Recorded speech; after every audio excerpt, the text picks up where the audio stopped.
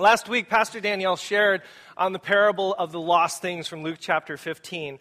And we just want to reiterate it as our hope and our prayer that Spark Church gets started with the idea and the concept and the truth of Jesus' teachings that you are deeply and passionately, exorbitantly loved by God, not because of who you are, not because of what you've done, almost in spite of who you are.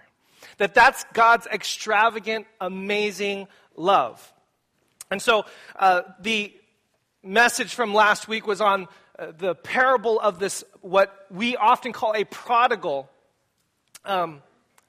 son. But as we'll see a little bit, this is a little bit of a different title than perhaps it should be.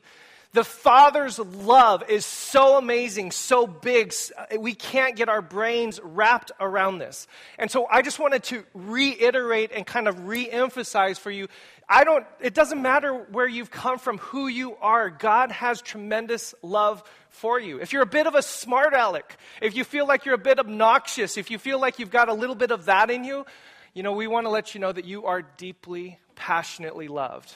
If you come from a different ethnicity and are trying to get involved with a different culture and you're having cultural challenges and you're not quite sure, I love that sign, you are deeply loved. And then more seriously, unfortunately, the name of Jesus and the reputation of God and the voice of Christianity out there has been loud in some particular areas. And if you have ever found yourself on a sign, or if you've ever found yourself carrying a sign, or if you've ever felt like a category or a stamp or a label has been upon you, we want you to know deeply that you are loved. That is the fundamental premise of what this church is and the message of Jesus and the foundation upon which everything lives. If you happen to love the Tigers,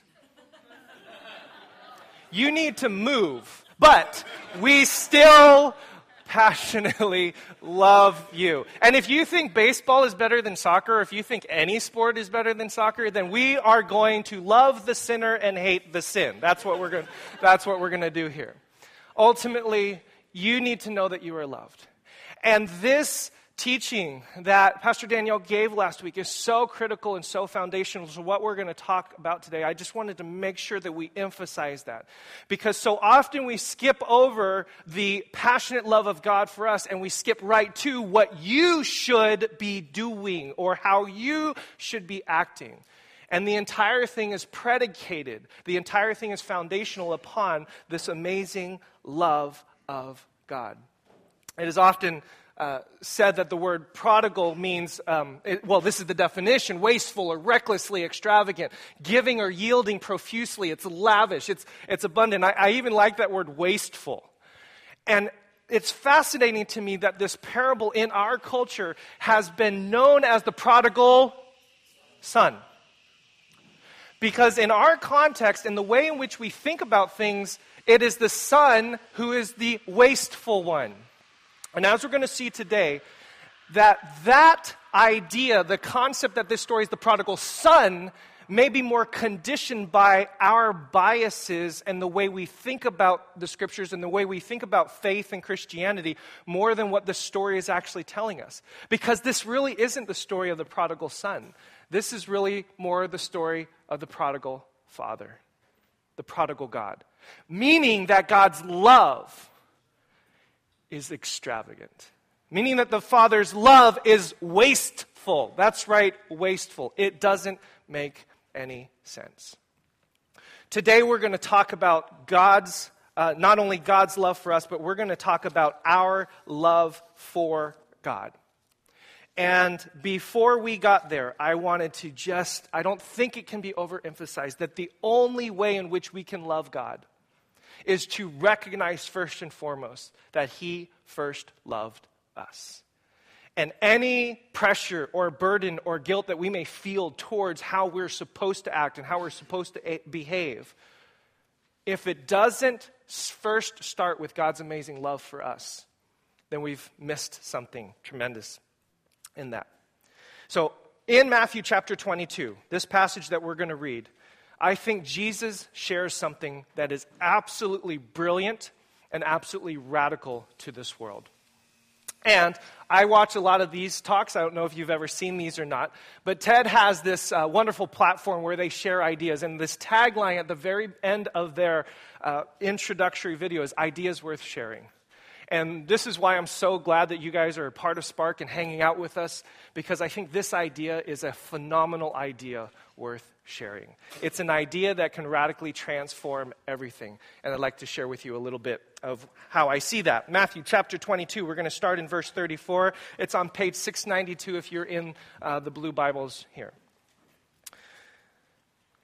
Hearing that Jesus had silenced the Sadducees, the Pharisees got together, and one of them, an expert in the law, tested him with this question, "Teacher, which is the greatest commandment in the law?"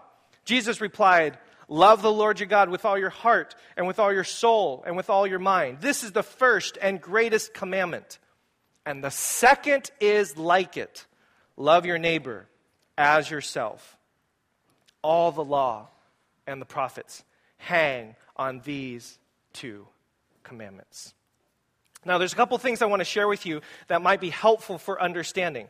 The first thing is that in Jewish tradition, there's an idea that there are 613 commandments in the Scriptures. Now, that comes from the idea that the very first commandment in the Bible isn't in the Ten Commandments. It's actually in the first book of the Bible in Genesis. Be fruitful and multiply.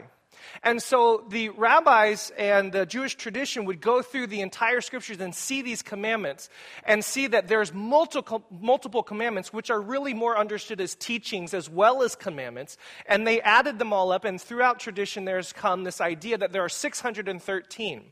Now, there's some wonderful things that they do in seeing pictures in that. For example, 365 negative commandments for the number of days in the year, and 240 positive commandments, as they say, for the number of limbs in our body. And I'm not quite sure exactly how they calculate that, but there's number of bones. I've heard it both bones and limbs. Okay, so there has something to do with our body anyway. The problem or the challenge comes in this, is when you have all of these commandments, how do you keep them all? How do you obey them all? How do you honor them all? So there's discussion that comes up.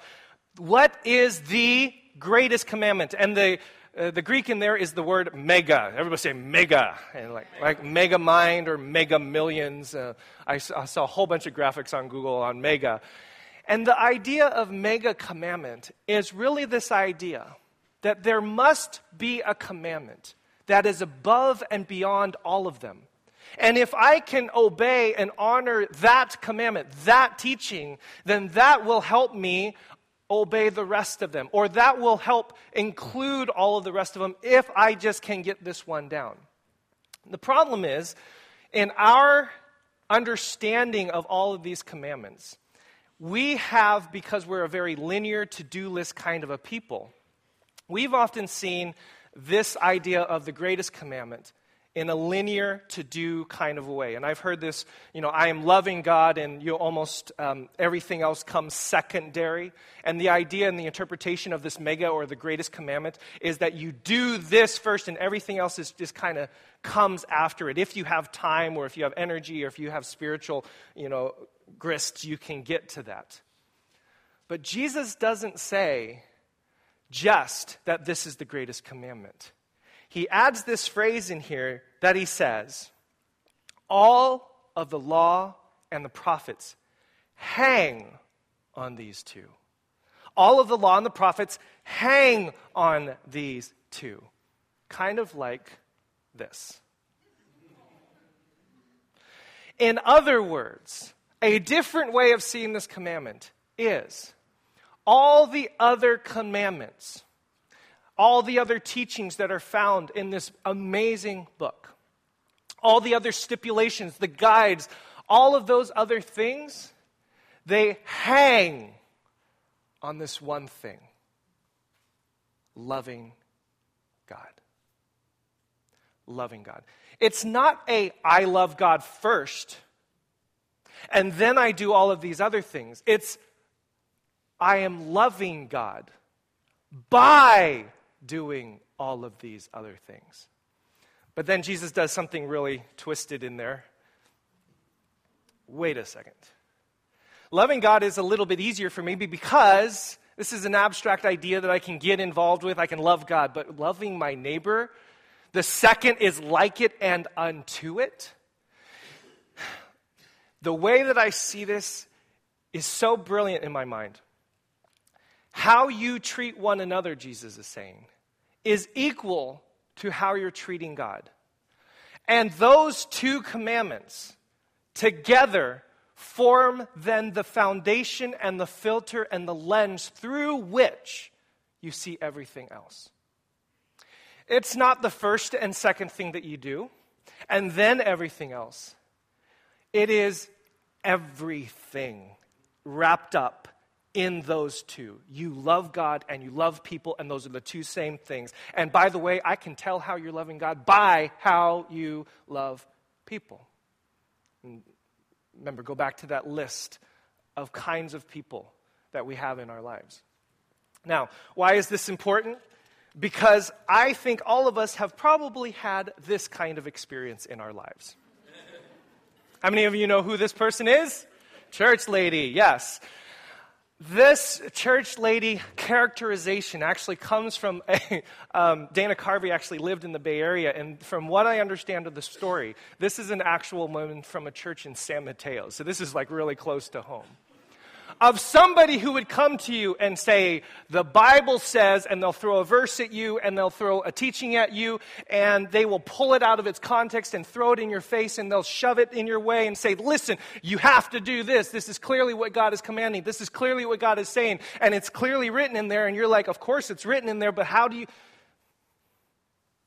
The idea of loving God and loving people as the greatest, the mega commandment upon which everything else hangs, means now that everything that you see in here, every teaching, every commandment, every stipulation, hangs on this.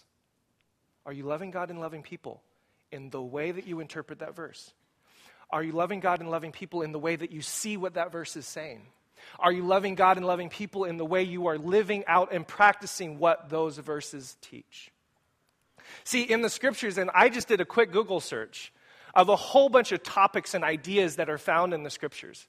You could go on and on and on by all the different things, and depending upon the pockets and the circles that you're in, you'll get in little, very staunch arguments about different things and different ideas and different theologies, and this happens in popular culture too, where you have a little bit of a soundbite on a news program, and they say, well, the Bible says, and I'm sorry for my southern accent, every time I do that, I don't know why that happens.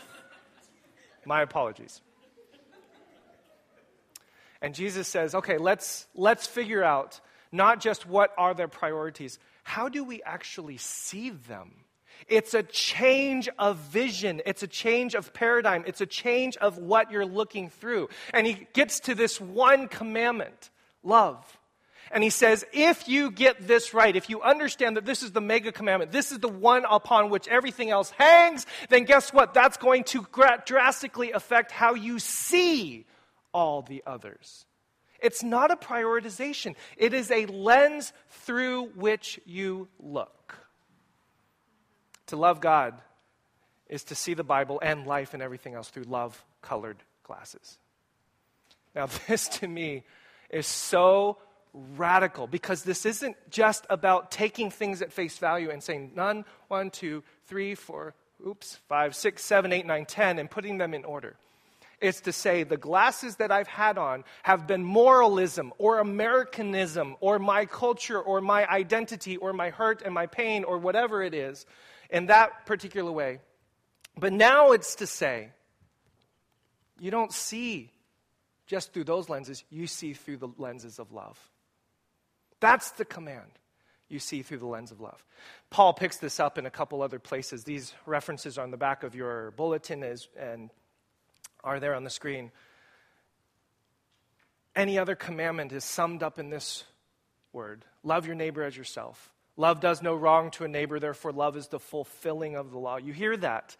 How do you interpret those passages? How do you see? How do you read those? How do you live those out? And then in Galatians 5:14, for the whole law is summed up in a single commandment: you shall love your neighbor as yourself. In other words, love of God changes how we think, how we read, how we interpret. It changes how we see. And before I used to see love of God as this one thing over here, and then I'm going to get to the moral stuff, and boy, am I going to really... No. That's the love of God and the love of people, and those two things together puts on a different set of glasses for me. Now I can see all of the other commandments and all the other teachings through the lens of love. Oh, that's what God's been doing this entire time. Those difficult passages that you run into when you do your reading plan, and you go, what in the world is that doing in there? Or, that makes no sense to me. Put on the lens of love. Maybe God is loving in a way that we're not quite sure, that we're having to learn, that we're having to understand, but maybe there's love that's being pushed through the things that we don't understand. That's why we do things like Foundation Experiment, where we read through the Bible and we teach through. So that's number one. To love God is to see the Bible through love-colored glasses. Two, and also I think most important, to love God is to be radically transformed. To be radically transformed. What we talked about in seeing the Bible is the teaching on the head. But as with everything, anything in the scriptures that talk about teaching and the commandments that are given to us are not just things that we know. They're things that we feel, and they transform something in here. Pastor Danielle and I have been in ministry a long time, and I work at a school, and we've been working with kids for a long time, and we know when we counsel people and we meet with people, we all live out of something. Our roots go deep down into all sorts of things that cause us to act and to behave in ways that are often dysfunctional and chaotic. And if we're honest with ourselves, sometimes the ways in which we treat each other are really not done out of love for that person or out of love of God. They're done because we're angry or because we're hurt. Perhaps it's just because we're deeply insecure, we're trying to save our hearts and protect ourselves. Sometimes it's done out of pride or arrogance or malice, and sometimes it's just done of good old plain deceit and evilness. Every single one of us, including myself, have said things, done things, acted in ways that have lived out of these ways. But this message, if we learn the commandment to love God, that could actually change what's going on in our hearts. This is his prayer, and I pray that you, being rooted and established in love, may have power together with all of God's holy people to grasp how wide and long and high and deep is the love of Christ, and to know this love that surpasses knowledge, that you may be filled to the full measure of all the fullness of God. And then passages like this in 1 John 4:18, there is no fear in love. One of my favorite passages, but perfect love casts out fear. So if you've been living your life out of a sense of fear, whether that's through your relationships, whether that's through your work, whether that's through raising kids, whether that's through your friendships, whatever it is, you've been living out of fear, and the reason why you've said something to that other person that was hurtful or dysfunctional is because you were so afraid that if you didn't, it was going to mean something else. By living out this love of God and loving of people, it could actually radically shift the foundation of how we live, out of what roots we live. Above all, love each other deeply, because love covers a multitude of sins. And just like the scripture passages with all of those lists of things that we teach and we command and we read and all of those Bible passages, just like that, so also love could possibly wipe away all of those other roots that are deep down inside of us. In other words, to take on the command to love God and to love people is not just heady, intellectual, okay, this is what I have to do. It's to actually shift your heart and to say, oh, this relationship that I'm in, this decision that I'm having to make in business. There's a book actually published recently by Joel Manby entitled Love Works, and it's a business book on how love, if I can love my customers, if I can love my employees, if I can love the people that I work for, how that could radically change business. Love can rid us of malice. Love can rid us of anger. Love can rid us of insecurity. Love can rid us of all of those things. And it can radically transform how you relate to one another, how you share with one another, and how you act and how you behave. One of the principles that I've been trying to live by, I'm not very good at this when I counsel with students, is this. Whenever you see a behavior that you know is destructive or disruptive or not very beneficial, oftentimes our strategy is to try to remove that behavior, to try to figure out a way for you to stop doing or stop saying the things that you've been saying and stop doing the things that you've been doing. And I've shifted philosophy and says, I don't just want you to stop because that takes a lot of discipline. It's hard to stop. And what happens if you stop doing the behavior? You've left a void. So one of the fundamental principles that I've started to employ, and I try to use it in my own life, is you don't just want to remove, you want to replace. Don't just remove the bad behavior. Don't just remove the bad thoughts. Okay, I'm going to try to not think about this. I'm not going to think about this. I'm not going to do this. Don't just try to remove. Replace it with something else. In other words, don't just try to stop being angry. Why don't you try to start being loving? Don't just try to stop being deceitful. Why don't you start being compassionate? Don't just try to stop being dysfunctional. Why don't you start being caring? Don't just remove the behavior, replace it. In other words, I really believe, and this is why one of our core, if not the core value of Spark, is to love. Number one, to recognize that you are loved by God, that all of this that we're talking about is really just merely a response to who God is and his amazing love for us. When we love God, and when we love our neighbor, it radically transforms how we see. So put on love-colored glasses. And different from rose-colored. Rose-colored is to almost be in a bit of a, you're being deceived or you're not really seeing reality. This is different. This is actually seeing reality the way it should be. This is seeing into reality by putting on love-colored glasses. And second of all, when you love, and when you take on this love and replace what has been in your heart with a commitment to love God, then the center of your heart, the roots of your heart shift. And this is not to neglect the pain and the anger and the frustration and the things that come in life. It's not to negate that. It's not to ignore that. It's to say, I refuse to live out of that. I have a new commandment. I have a mega commandment. I have a mega teaching upon which everything else in my life hangs. And that is to love God, to love people. And I'm going to be imperfect at it. I'm going to fail at it. I'm going to get it wrong sometimes. But I'm going to believe with the depths of my soul and my being that if I can love God and love people in the way God has asked us to love, it could radically transform and change everything in my life. It is an idea, I think, that is worth sharing. Let me close us in a word of prayer, and we will go love something else. Heavenly Father, I just want to pray a blessing over these brothers and sisters who have gathered into this place. Thank you so much that they have come together. It is a blessing to come together as a church, to see faces and friends. God, continue to grow us closer to each other. And Lord, as we leave this place, I pray that the teaching that you have given us, this mega commandment to love you with all of our heart, all of our soul, and all of our might, would truly captivate us, and that we would strive for it more and more every single day.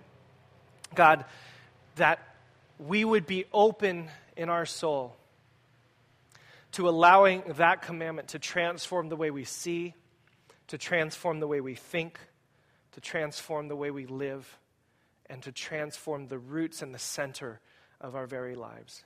God, would you just do that work in us, in every single one of us? And that's our prayer. Pray this in your name. Amen.